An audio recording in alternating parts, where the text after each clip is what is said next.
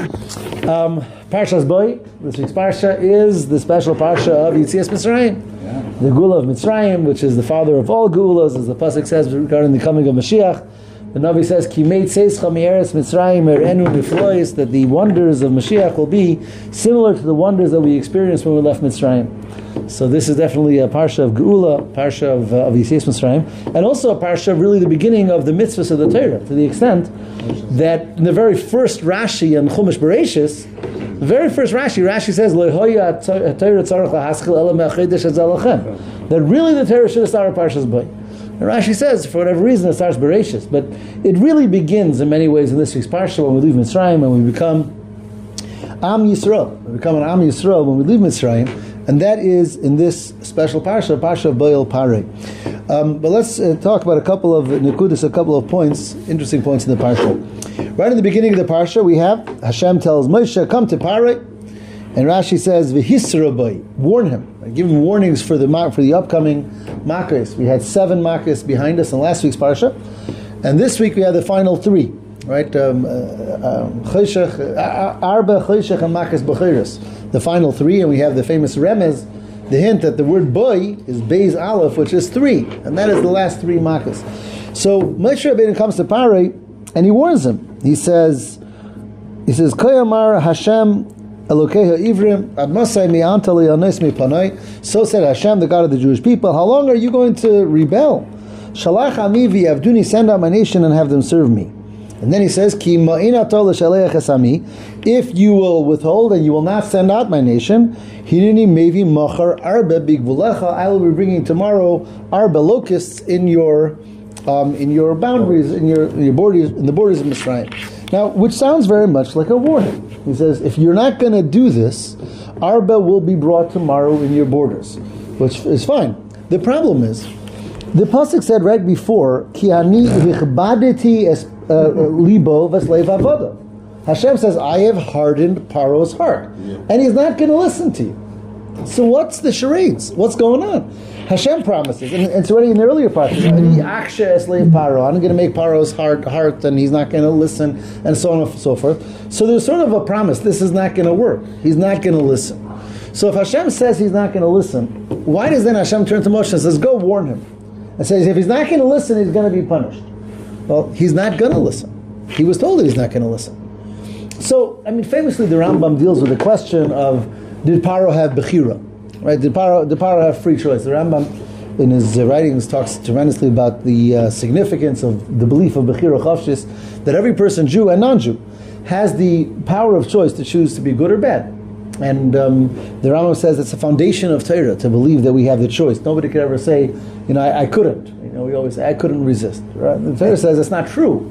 It was hard, but you could. Every person has the ability to do right and wrong. And the Rambam says, if a person wouldn't have the choice to do right and wrong, then there couldn't be the concept of reward and punishment. Because if you have to be good, why are you being rewarded? If you have to be bad, why are you being punished? And therefore Rambam writes about it a lot, that it's a basic tenet of faith that every person has the right to choose to be good and bad. So he asks, what's with Paro? Hashem says, I hardened his heart and he's going to be bad. And Rambam says, a very unique idea, he says that Paro sinned so much that his punishment was that his heart was hardened to do tshuva. So it's not as if he didn't have choice. Of course he had choice, because he shouldn't have sinned in the first place. But being that he sinned so much, this was the form of punishment that Hashem says, you've taken away from yourself the ability to actually do tshuva. And that's how Rambam deals with it. But that doesn't really explain the pasuk here, which is, Moshe tells Pharaoh, if you're not going to do this, this is going to happen. Which indicates that if you will, then it won't happen, right? It's a warning. But if the case was sealed already, and Hashem says he's not going to change his mind, and his heart is hardened, he's not going to do tshuva, what's the warning all about? And there's a very beautiful explanation, and a very powerful explanation here as well.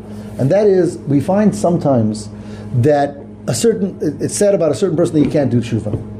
And nevertheless, although it's said that he's not going to be able to do tshuva, if he would want strong enough, if he would fight hard enough, he would be able to do tshuva. And I'll give you 2 examples. Famous example for the Gemara is Achir. Who was Achir? Acher's real name is Elisha ben Avuya. Elisha ben Avuya was one of the greatest Talmidei Chachamim, greatest tzaddikim of his generation. He was the Rebbe of Rabbi Meir. Rabbi Meir is the most common Tana in Mishnayos. Rabbi Meir is one of the greatest. Rabbi Meir Balanei is one of the greatest Tanoim ever. Rabbi Meir's teacher was Elisha ben Avuya. Elisha ben Avuya went totally off the deep end as far as Torah is concerned. He became a total apikoros. He became a total heretic. And the worst thing says about Acher. In fact, the Gemara says, the Sugi is in Chagiga, where the Gemara says that a heavenly voice comes forth from heaven and says, Shuvu banim shevavim, all Jews should do tshuva, aside from Acher. He's not wanted here. So much so that the Gemara there in that daf, the Gemara says that one time Rabbi Meir was teaching Torah on Shabbos, and they notice out of the window of the Beis Medrash who's riding by on a horse, Elisha ben Avuya. And Rabbi Meir says, that's my teacher.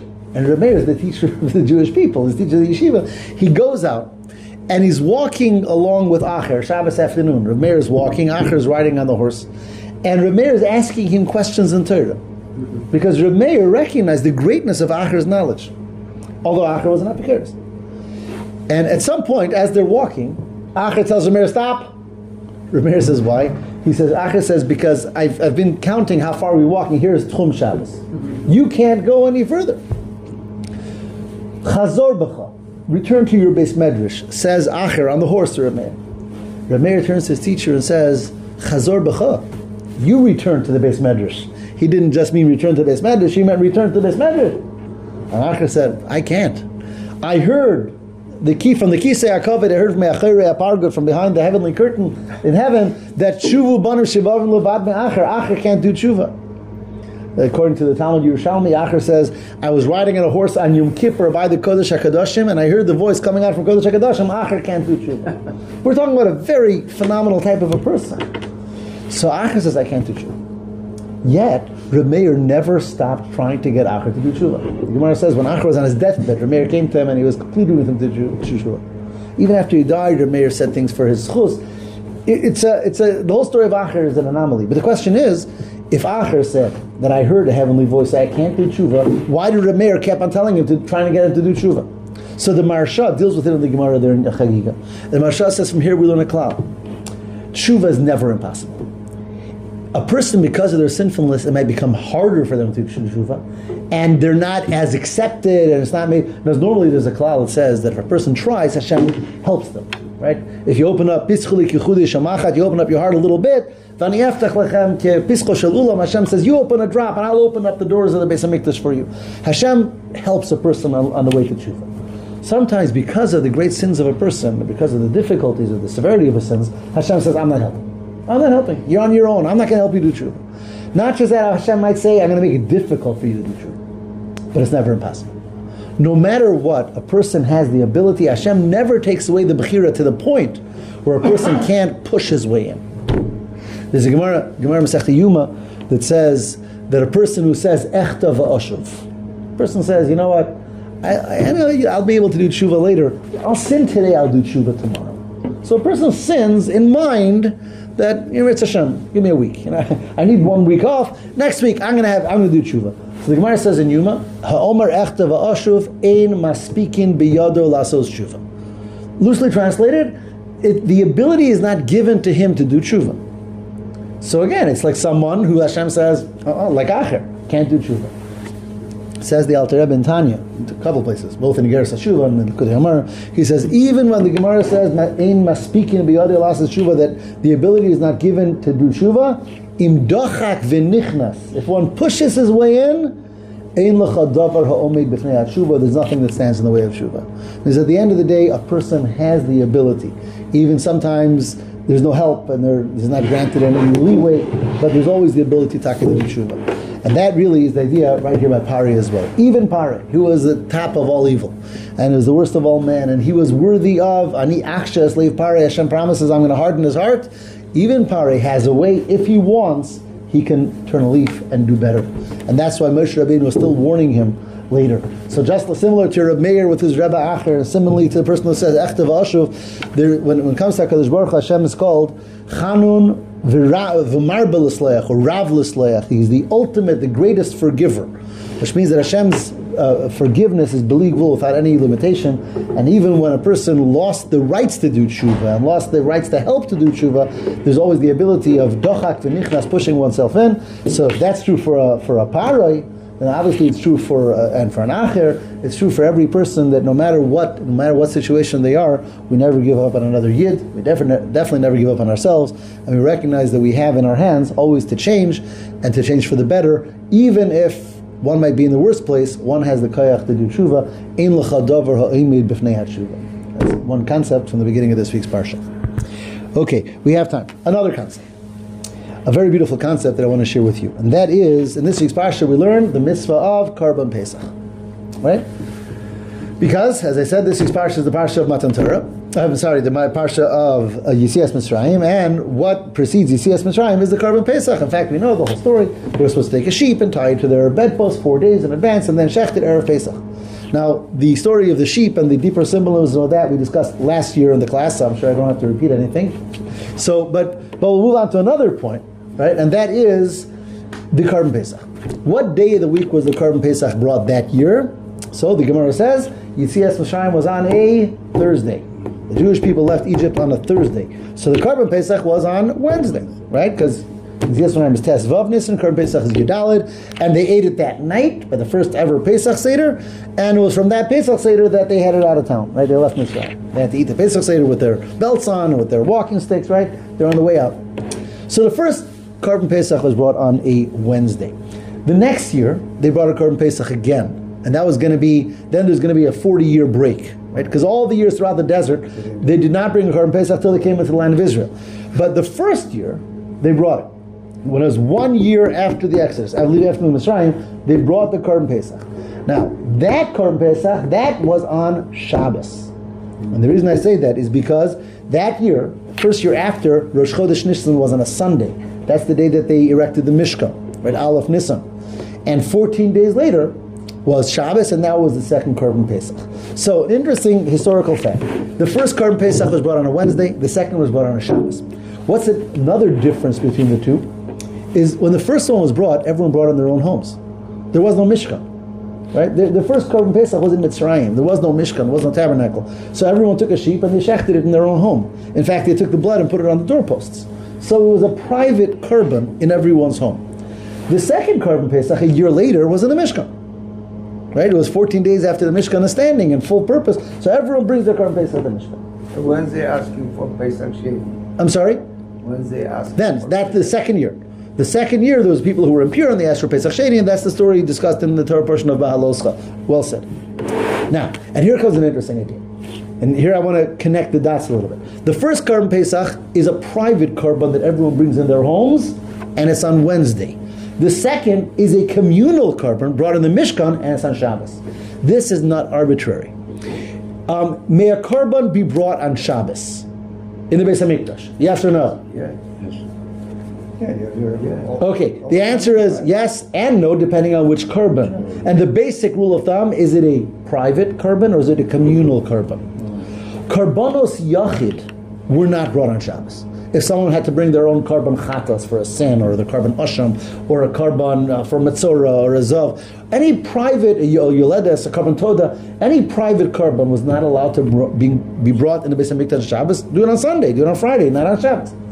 But any Karban Sibur, communal offerings, they were brought on Shabbos. Every Shabbos you brought the Karban Talmud, you brought the Karban Musaf, and you brought the Yom Tov Karbanas. Whatever, the basic rule of thumb is that a Karban Sibur is brought on Shabbos. Karban Yachid is not. And this plays itself out in these two first Karban Pesachs. The first Karban Pesach was essentially a Karban Yachid, because everyone brought them on their own in their home.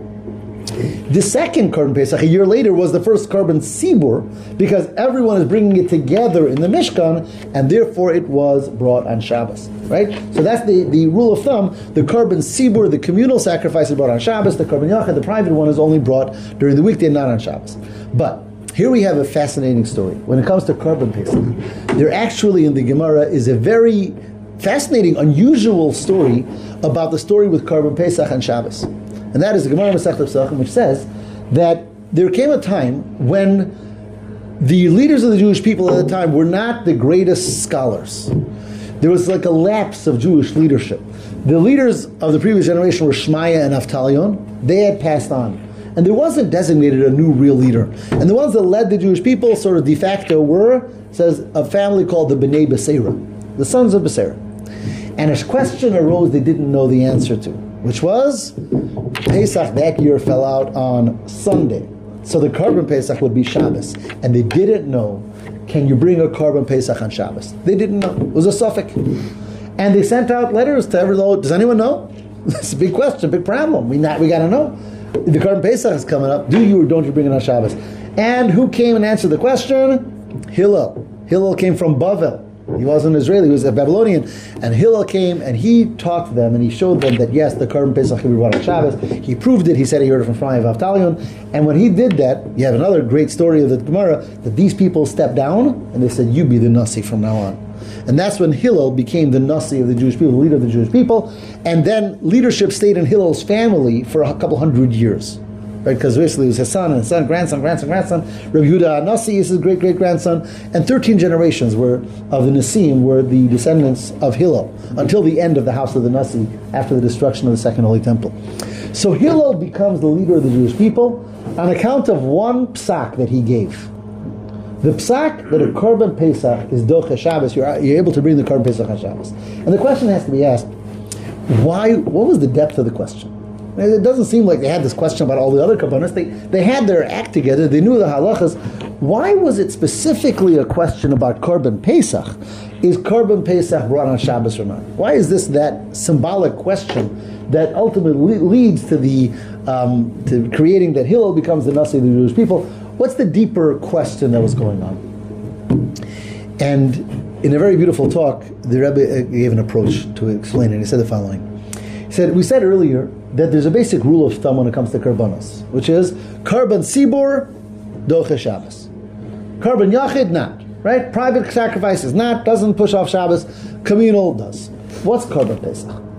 Is Karban Pesach really a Karban Sibur or a Karban Yachid? If you think about it, it has Tzibur strains and Yachid strains to it. Right? On the one hand, it's not like a private sacrifice because all of the Jewish people bring it to the Beis HaMikdash. In that way, it's communal. Right? It's not like I'm bringing my own chatas today because I need to, or I'm bringing my own shlamim because I want to. It's everyone's got to bring it today to the Beis HaMikdash. So in that way, a Karban Pesach is communal. It's a Karban Sibur. On the other hand, it's not really like a Karban Sibur. Why not? Everyone did their own. Right. Every family. A typical Karban Sibur is like the Karban Tamid. You bring one sheep for Klal Yisrael, or the Karban Musaf, or the Karban for Pesach, or Sukkot. That's the real Karban Sibur. So if you think about it, Karban Pesach is an anomaly. It's not private in a sense that everyone's got to do it on the same day in the same place. So it's public. But it's not communal because everyone brings their own. So it's the only such Karban that we have. If you think through all the different types of Karbanos, all Karbanos is very clear. They're either private, and then they're personal, and then they're whatever person at whatever time, it's personal, or it's public. Then it's one for everyone. Karban Pesach is that anomaly, the only Karban, that it is personal, but all together. It's every family brings it, but all together on the same day in the same place. Says the Rebbe, that's why the Bnei Beseira had a suffix. That's why this Karban brings out this question, how do we treat it? Is it a Karban Yachid or is it a Karban Sibur? And that's why they didn't know, can you bring it on Shabbos? They knew the rules. Karban Yachid, no. Karban Sibur, yes. But what is this? And that was their shayla. They couldn't figure it out. The different angles and aspects of this Karban. And it took Hillel. And it took Hillel to come and say, though everyone brings their private, this is considered a Karban Sibur. Everyone is bringing it to the Beis HaMikdash together, though everyone is bringing their own. So it's considered a Karban Sibur, and it is Doche Shabbos. And he was right. That's how the halacha was established. But we have to ask why. Why is it that it's dafka this Karban that's different from all the other Karbanos? And why it's dafka specifically this Karban that has those both opposite strains to it, angles to it? And the explanation is the following. Karban Pesach is not just any Karban. Karban Pesach really is the Karban that signifies the birth of Klal Yisrael. As we said earlier, when did we become a nation really? When did we become a nation by Yetzias Mitzrayim? No, when we had Avram, Yitzchak, and Yaakov, we were a family, not a nation. It was a family. But when did we become a nation? When Hashem took us out of Egypt and said, L'kachti li, I'm taking you for me as a nation, I'm going to bring you, I'm going to give you the Torah, we became a nation then. And the Karban that leads into our birth as a nation is Karban Pasach. When you think about Klal Yisrael, in Klal Yisrael there's something very, very unique. What do we attribute significance to? The Yachid or the Tzibur? What's important to the Jewish people and the Jewish people? Is it about the klal or is it about the prat? And the answer is both. Klal Yisrael, on the one hand, there's a tremendous chashivas, a tremendous significance to a minyan and a tzibur and coming together and hakil, gathering Klal Yisrael, and everyone is, and we're all together create one entity of Klal Yisrael. On the other hand, when it comes to Klal Yisrael, there's so many halachas that say you never trample on the yachid. Every person is individually significant, and everyone carries their own significance, and everyone's avodah is their own avodah. And one can never excuse themselves because everyone is doing it. It doesn't work. Everyone is their own person with their own kesher, their own connection to HaKadosh Baruch Hu, and their own connection as a yachid, and dafka as a yachid. The Aseres HaDibros are said, Anochi Hashem Elokecha, in singular. But Hashem doesn't say, Anochi Hashem Elokechem, I'm your God. It says, I'm your God. To each one, he points to each one individually. So when it comes to Klal Yisrael, neither can be sacrificed. Or can be, that's not the word I'm looking for. They're both important. The Klal and the Prat. The Tzibur and the Yachid of Klal Yisrael. And that's why exactly this Karban. The Karban that sort of created us, as the Navi Yecheskel calls Yetzias Mitzrayim Yom Holedes Oschem. It's the day that we were born. The Karban that leads into our birth is the Karban that it itself accentuates both points. Everyone has to bring their Karban all together. Everyone has to bring their Karban, but it's all doing together on the same day. And that's what Hillel was able to show. Hillel was able to bring to the table and says, yes, this is a Karban tzibur, but it's not the type of tzibur that negates the yachid. It's not the type of klal that says individuals aren't important, we just need the big picture.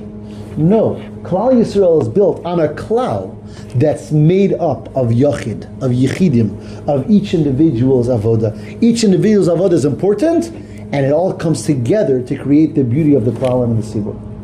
What's amazing is, what does Hillel, that Hillel who was able to decipher this halacha in Karban Pesach, what's Hillel's quote in Pirkei Avos? You know, in Pirkei Avos is really a gathering of quotes of tzaddikim.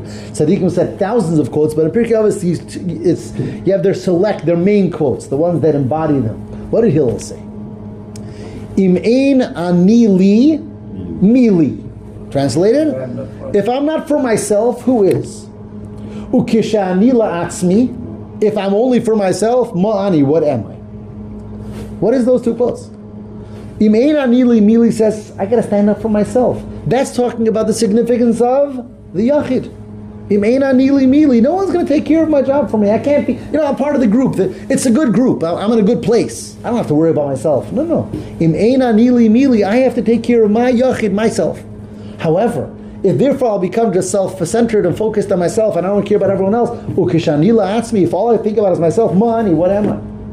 So that's Hillel, the same Hillel that paskin the Shaila about Karban Pesach, who really expresses that in Pirkei Avos. He says, I appreciate a Karban Pesach. I appreciate the concept that to be a Yid means to be cognizant and focused on both, on the significance of every Yachid and on the Sibur coming together. So he was able to come and say, yes, I'm not fazed by this Karban. I get it. This Karban has the advantage of a Karban Sibur without losing the advantage of the Yachid, and it is the Shabbos. And the emes is, and that's why that brought him up to the level of Nasi, leader of Klal Yisrael. Because if anyone has to understand this message best, it's the leaders of Klal Yisrael. Because a leader might very often forget about the individual. They're taking care of the community. I'm a leader of 100 people, 1,000 people, 10,000 people, 100,000 people. If I'm such a great leader, how can I think about, Chaim Yankel and the other guy? But the true symbol of leadership, of emes leadership, al b'Torah, is the one who both can lead the klal and have the vision of the klal, but to never forget about a single prat and the individuality and the chashivas, the significance of every detail. So when Hillel was able to decipher the Karban Pasach question and recognize the beauty of the integration of the Yachid and the Tzibur, the Klal and the Prat, the individual and the community, that's when he was elevated to the level of Nasi, and not just for himself. As we said, his son was Reb Shimon, and his grandson was Gamliel, and his great-grandson was Shimon, and his great-great-grandson was Gamliel, until Reb Yehuda Anasi, 13 generations of Nesiim, who all really perfected this concept of what it means to be a Nasi, or really how we look at Yidden and Klal Yisrael as the Chibur, as the coming together of the Klal, the embodiment of everyone together, based on the individuality and the koyach of every individual, and that's why it was dafka this Karban that gives birth to Klal Yisrael.